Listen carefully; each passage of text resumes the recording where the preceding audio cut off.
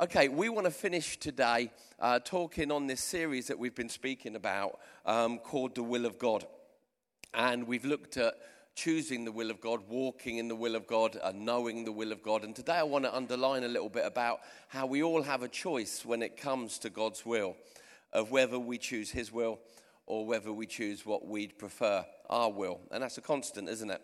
So over the last couple of weeks, if you've not been around the last couple of weeks, the good news is that you can catch up on all of this on the media channels, on our Facebook and on the website. So it's all there to, if you missed one of the three parts. But we talked about knowing the will of God. And first we start with knowing, then we start with walking in. You can't walk in something that you don't know about. And so we were looking at how the Bible reveals the Word of God to us. A lot of times Christians could say, we just don't know the will of God. And for specific things that may happen in their life, yeah, maybe. But for most of what happens in our life, God has already revealed His will in the Word of God, that as we read Scripture, we constantly learn the will of God, the ways of God for our life. And then we looked at the 4 P words. Everybody remember the 4 P words? We looked at the prescriptive will of God. I'm not even going to begin to try and recap on this. The prescriptive will of God, the prohibitive will of God. That's when the Bible says that God would have us to do this or not to have us to do this. And then last week we looked at, when you take a trip to Poland over 4 days, suddenly last week seems like 6 years ago, doesn't it? We looked at the perfect and the permissive will of God. There's things that God permits for us to do, and there's also the perfect will of God, the things that He really desires that we would experience and live like. And we encouraged our hearts last week to not settle for the boundary lines of what's permissive or what's permitted or what God allows, but rather to be hungry and ready to submit to what is His perfect will for situations and things that we face. That we don't want to live a life where we're getting away with things. Rather, we want to live a life saying, God, I can live this way, and you've shown in your word you're good with that. But also you have a personal will for me. You have personal plans for me.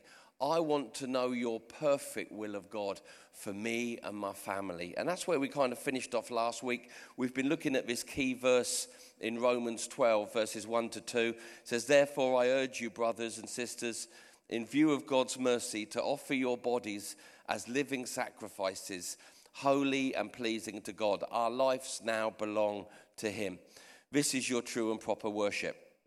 No longer be conformed to the pattern, the system, the will of this world. Rather now be transformed by the renewing of your mind. Let the word of God be coming into your thinking and into your heart, challenging some of the ways of the world that you've been raised in. Then make the choice to always go God's way. And then it says, if we live knowing that our lives now belong to Him, if we live saying, God, I don't want to just live like other people who don't know you live. The Bible then says that at that point, it will be easy for us to be able to test and approve or know what God's will is. Not just His will, but His good, pleasing, and perfect will for our lives. So we've looked a lot at the word choice. Last week we spoke about that throughout the Bible, you often see moments where God stepped into someone's world and said, hey, the way that you're living's really good. It's all okay. Or you can step into my plan for your life. Or you can handle this situation this way. And that's a lot about the life we live. There's certain things I was thinking about this morning, that are excluded. Like somebody would maybe say, well, I choose not to forgive, thinking that that's the permissive will of God. That would be ridiculous. It isn't the perfect or the permissive will of God to not forgive. The Bible says forgiveness is not an option. So you can't say, well, I'm just going to live. No. Forgiveness is one of those things, but it's not just His perfect will. It's His way of doing life. Don't carry unforgiveness in your life. But there's many other things that we could say, God's good with this. God's good with this. I'm not living in a way that's anti-God. Or you can choose and make a choice God, I don't want to settle for what I get away with, that which you allow. I want to know. You know, one of the things that really hit me when I was walking around Auschwitz, they reckoned 1.6 million, but a lot of people reckon it was closer to 5 million, the ones that weren't recorded. Men, women, children, babies. And when I walked around and I saw those faces, I suddenly thought every one of those people had a purpose. Their purpose was stolen. Their right to discover why they were on the earth was stolen. But we need to understand that each and every one of us are not here by mistake. And we could cruise through life living within the boundaries of what's permissive, or there's a better option. God, what's your will for me? What's your will for me to handle this situation I'm going through? And I just really believe that, you know, there's greater blessing on that which God says, this is my perfect for you. Now, C.S. Lewis, who was obviously the great writer of The Lion, the Witch and the Wardrobe and the Chronicles of Narnia, he had a really good quote, and he put it this way: every prayer in the universe falls into just two categories. Your will be done, or my will be done. And that's a really good quote, isn't it? C.S. Lewis says, you know, every prayer in the universe comes down to these two things. It's either your will be done, Lord, or it's my will be done, Lord. And I thought that was a very good quote. Now, your will be done, Lord, is a decision, but it's also often a replacement. When you live a life that just doesn't want to say that in a prayer, but wants to live a life that says, Lord, your will be done, that's a decision. Remember, God gave us free will to choose or to do or to choose not to. But also, it's, for me, when I look at my life, it's most often a replacement. When God begins to show me something in my world where he says there's a better way of doing that, I have to make the decision to go his way. But then normally it involves a replacement in my life of me no longer doing something, me no longer acting in a certain way. But all I can tell you is every time I've chose what God has wanted for me, it has always been a better road. Now, when we pray, Lord, your will be done, it's got to be more than a prayer. Obviously, Matthew 6, we remember that prayer, our Father who art in heaven, hallowed be your name, your kingdom come, your will be done. That's an easy statement to make. But I really believe that God wants us to make that with a heart feeling. No, God, honestly, not just in the world, in my life, your will be done, your kingdom come. Now, when we pray that, what we're saying is it's no longer about what I prefer. It's no longer about what's more comfortable for me. It's no longer about me getting everything. But I choose to pray a prayer that is going to probably cost me. Right? Because a lot of the times when you say, God, your will be done in this situation, you have to give forgiveness. You have to give something, time, energy. Well, actually, I just prefer being at home watching at Netflix. And then God touches your heart and says, no, I want you to serve on this team or in this project. And you have a choice. My will is Netflix. There's a new series. His will, I know in my heart, he wants me involved. And you step out of your will to get involved with what he's asking you. And that has cost you your time. It's cost you your comfort. So I believe living in the perfect will of God is the best life to live. But we've also got to have open eyes that it will cost you. That whatever God asks you to do, you're normally laying down something that was your will, right? Anybody else experienced that? Now, not my will be done but yours is normally always a personal choice that we make. Sometimes it involves others, but normally it's in the audience of one, isn't it? But whenever God's spoken to me about me living in his permissive will, and he's challenged me, Andy, I would like you to do this with your life. I'd like you to go and help that person. I'd like you to get involved in this situation. Normally, I've had to, in the loneliness of my prayer room, have a conversation with God. You want to phone a friend. You want to ring the audience. hey, how many people believe I... But most of the times when you choose the perfect will of God for your life, that which He's designed for you, it's often a conversation that happens on your knees, in the audience of one, in a place where others aren't hearing, but they'll experience the fruit of the choice and the decision you're making.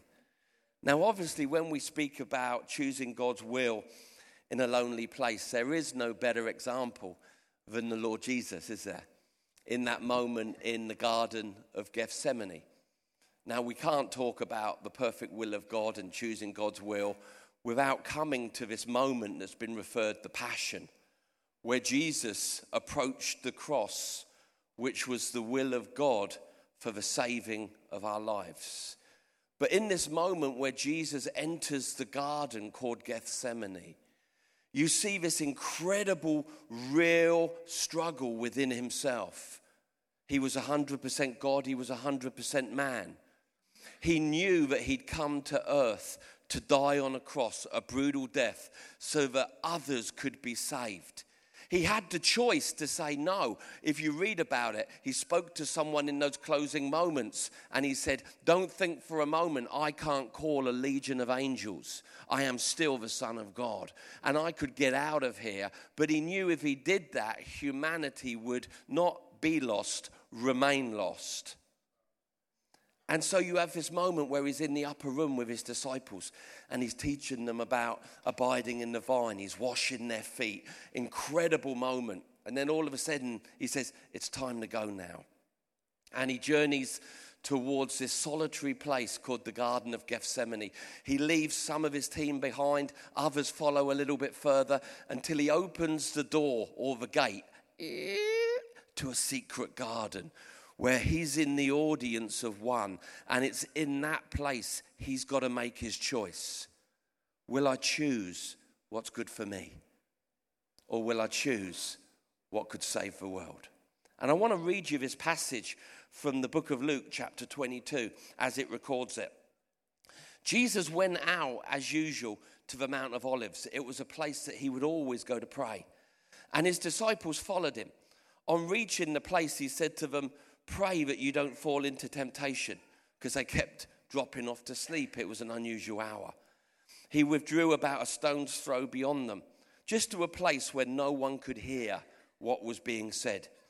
There he knelt down and he prayed, Father, if you are willing, if it's your permissive will, if it's your perfect will, not just your permissive, if you are willing, Father, please take this cup from me. You see, Jesus wasn't being taken by surprise.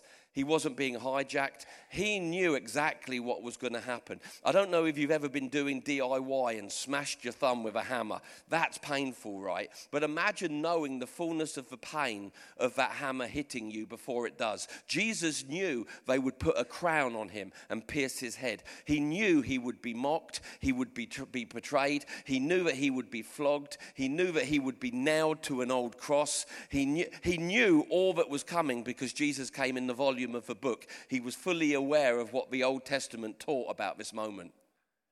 So when he walked into the Garden of Gethsemane, he says, I know what needs to happen for me to save the world. I know when I press go in a few moments with the words I'm going to say, I know what's going to happen. They're going to pull the beard out of my face. If there's any way, Lord, Father, if there's any way that there's another way of saving the world, please, could you let this cup pass by me? But then he says these words that actually press go. Are you ready? Yet, not my will, but yours be done. The moment he prayed that prayer, the engines of every hellish intent began. The torment, the pain, like waves beating at the side of an ocean shore, like on South Sea seafront, when they all of the hatred of the devil, all of the sin of man began to hit him. But you see, he had the choice to say, your will be done or mine. He could have walked away. But for love for us, he said, let your will be done. An angel from heaven appeared to him and strengthened him in that moment. And being in anguish, he prayed more earnestly, and his sweat was like drops of blood, but fell to the ground. This is a moment called, the Passion, but this is a moment of Jesus choosing us. Jesus choosing us, knowing what laid ahead, but still looking through the corridor of time. Another scripture says, for the joy that was set before him, he endured the cross.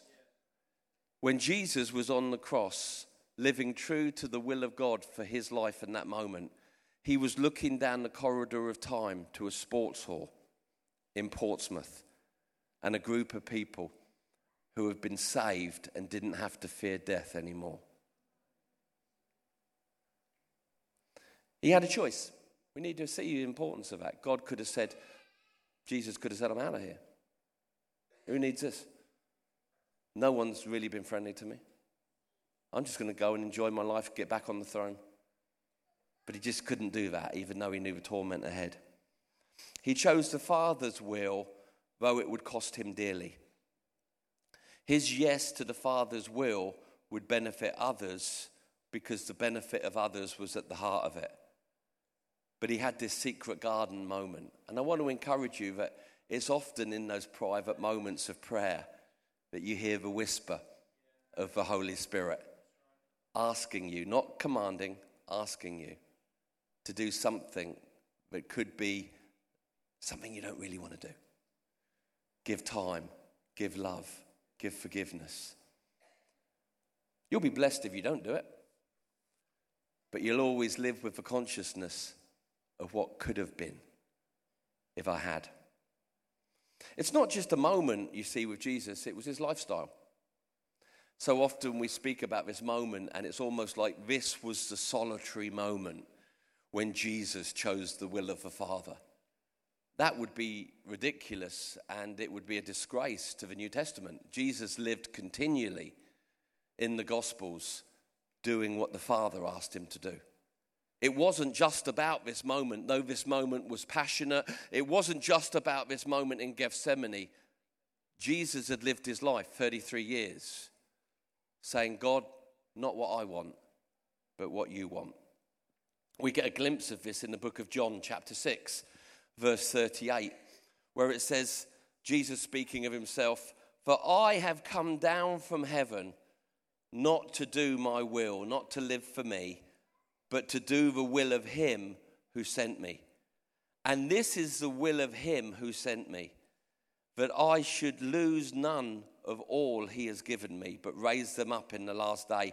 For my Father's will, what's the will of God, Andy? My Father's will is that everyone who looks to the Son, Jesus, and believes in him shall have eternal life, and I will raise them up in the last day.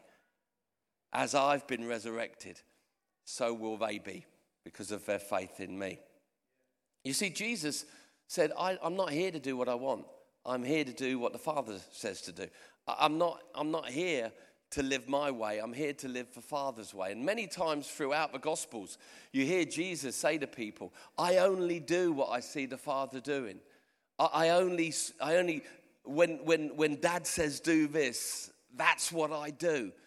I have things that I would like to do, but they're secondary to living true to the will of my Father. Now that we're a part of a family, God, I think that should be a trait in us, isn't it? As we're walking closer with the Lord, that should be more and more, not less and less in our lives.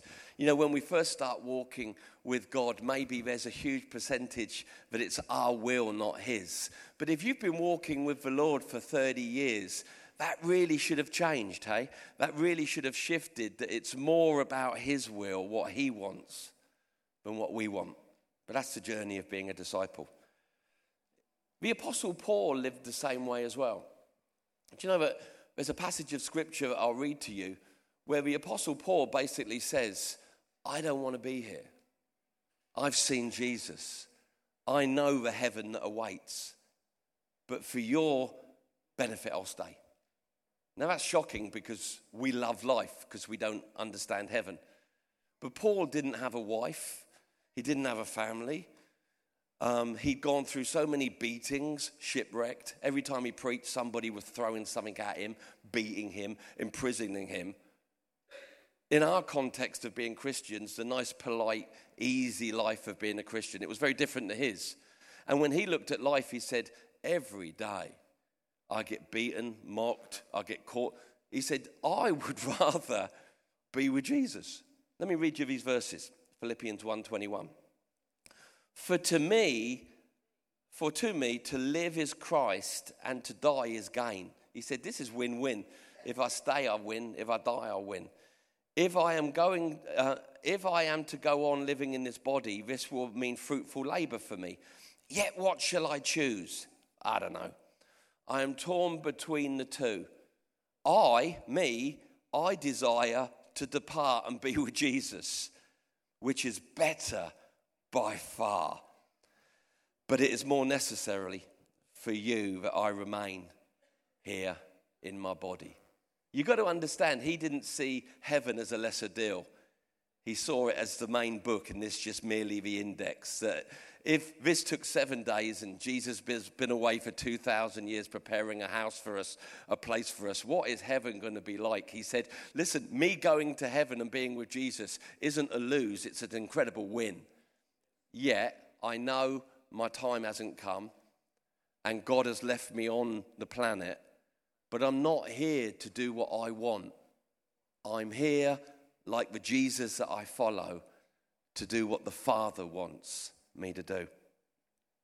This is a little bit, I think, of a family characteristic to the people of God.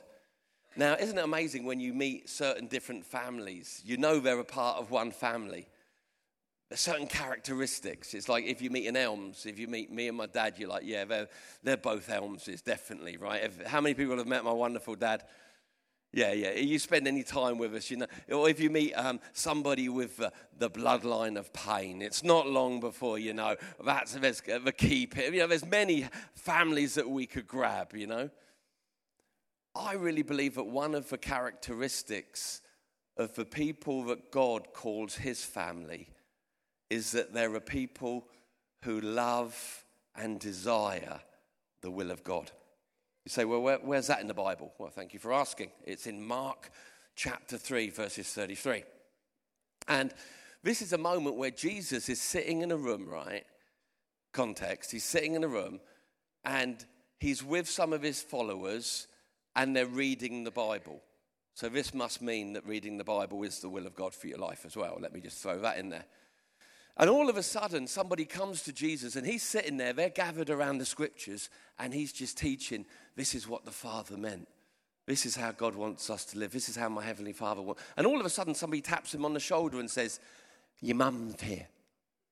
Your mum. Your mum's here. Jesus. And he's like, yeah. Jesus, your mum. Your brothers want to work. And you expect Jesus, you know, to go, all right, guys, just wait a little moment. Just got to go see my mum for a few minutes, all right? Just go and see my brothers. Just hang on, I'll be back. Mum, what do you want, Mum? I'm a bit busy, Mum.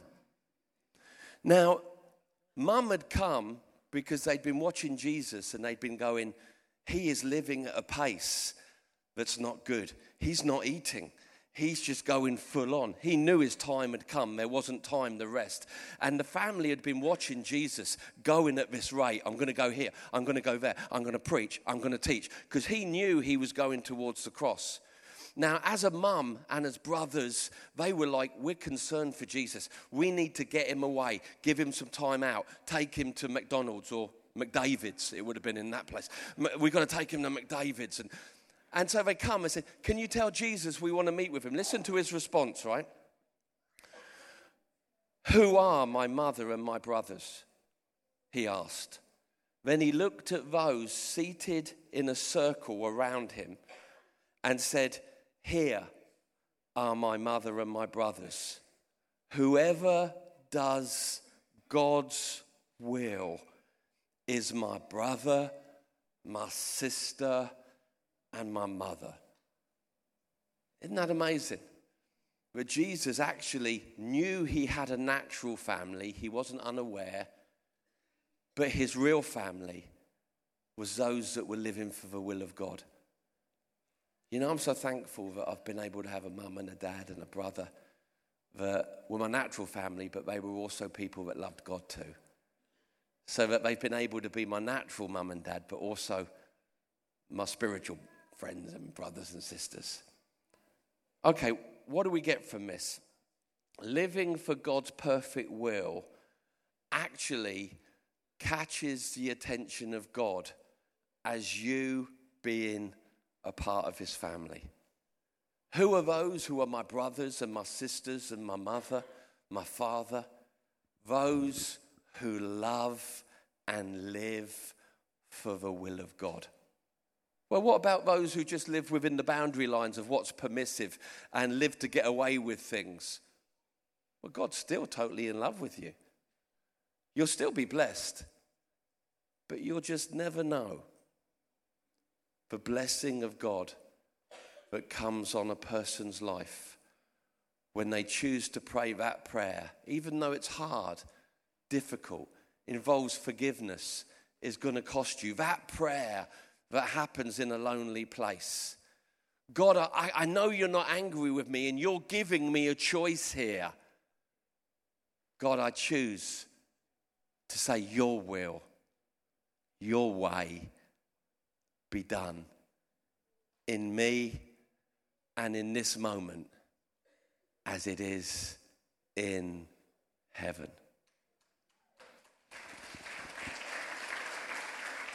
Those are people who will change the world. Those are people that won't just hold the fort till Jesus comes. They'll turn the world upside down. Why? Because the Father's will is to turn the world upside down, to see the world saved one life at a time. So I hope that the last 3 weeks has helped you to understand this subject about the will of God, because many Christians don't know what is the will of God. But we've had a good time the last 3 weeks, looking at the revealed will of God, the unrevealed will of God, the permissive, the perfect. I hope that this has been a blessing to you. But I want us to finish today by praying a very, very apt prayer from Matthew 6. But I don't want to pray it so much as an us, but as an I. I don't know what you're facing right now. I don't know what you're going through. I don't know what your choice is. I don't know what the Father is speaking to you concerning going your way or his will. I only know my life. I only know the challenges he's giving me and my family. But all of us are left with the same choice. Will we choose that which he allows, which is good? Or will we say, no, I've got one life to live and I'm going to live it full on. God, I'll do what you ask me to do. Let your will be done in me as it is in heaven. Can we pray that together today? I'll just lead you in a prayer. Just say after me, Our Father in heaven, hallowed be your name. Your kingdom come and your perfect will be done on earth and in me as it is in heaven. Amen.